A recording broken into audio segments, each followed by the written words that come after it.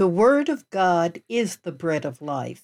Today I share with you Genuine Hope, written by Bill Crowder and published in Our Daily Bread, the devotional publication. Perspectives shared by me are not those of Our Daily Bread, but those of Addie Banks. Genuine Hope.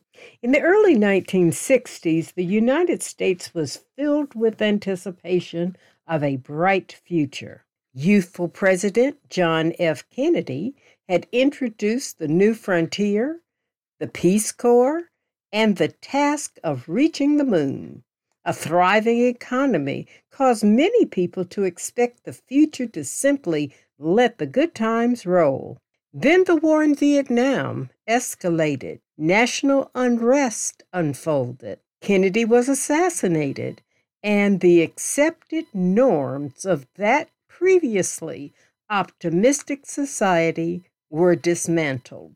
Optimism simply wasn't enough, and in its wake, disillusionment prevailed. Then in 1967, theologian Jürgen Moltmann produced a theology of hope that pointed to a clearer vision. This path wasn't the way of optimism, but the way of hope. The two aren't the same thing. Moltmann affirmed that optimism is based on the circumstances of the moment, but hope is rooted in God's faithfulness, regardless of our situation. What's the source of this hope? Peter wrote, "Praise be to God and Father of our Lord Jesus Christ. In his great mercy, he has given us new birth into a living hope through the resurrection of Jesus Christ from the dead. Our faithful God has conquered death through his Son, Jesus. The reality of this greatest of all victories lifts us beyond mere optimism to a strong, robust hope every day and in every circumstance." Your faith is on trial. In 2020, we entered the year with record low unemployment for all ethnic groups. The economy was booming, and residents representative of every nation built their American dreams. Our normals were solidly in place. Sunday, church service, dinner at any restaurant, packed movie theaters, beaches overflowing with vacationers.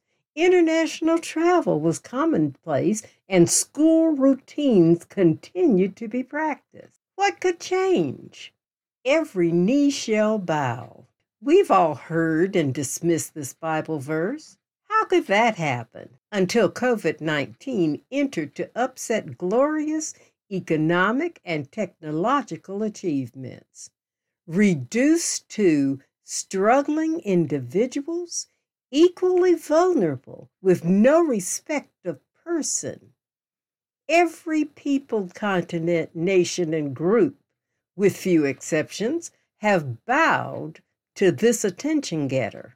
Across the board, there has been one question asked: how do we survive this devastating threat to humankind?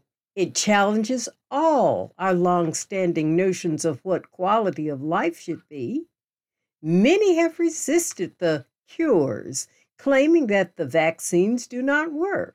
Should I be made to wear a mask to be vaccinated?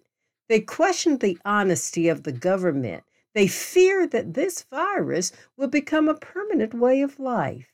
They hold collective breath about long-term effects on the body. As in Bill Crowder's reading, we have witnessed collapse to personal, national, and international normals. The term new normal evolved into newer displacements of recent normals. We've had to set aside traditional certainties that rooted us. Our youth are not handling their new normals well. School has been their career path for 13 years. It is challenging for adults to be locked down and give up church attendance, barbershop and beauty appointments, date nights, workouts, vacations, working at the office, cruises, parties, and all the things that defined our quality of life. Youth in this generation were nursed on satisfaction on demand, digital access with a click, and hanging out with their friends. No classroom attendance, seeing friends, no routine, no socialization skill development, no events and customary activities that point to future plans, no senior prom, athletic competition, yearbook pictures, music and performing arts presentations, no real graduation with family and friends without fearful risks. Not fair, they shout, gone. Where do we turn? Can a theology of hope that Crowder mentioned work for us? A brief investigation of Moltmann's theological application of hope rang refreshing to me. It is based upon the resurrection of Jesus Christ as new birth, setting aside old sins and moving into a spirit of reclaiming our intended purpose in God's plans. New breath, new attitude, new look at the world around us, releasing the past and rendering it for education purposes. Look out the window. 5 minutes ago, you saw a cloudy day. Now you celebrate glittering rays of emerging light that beams.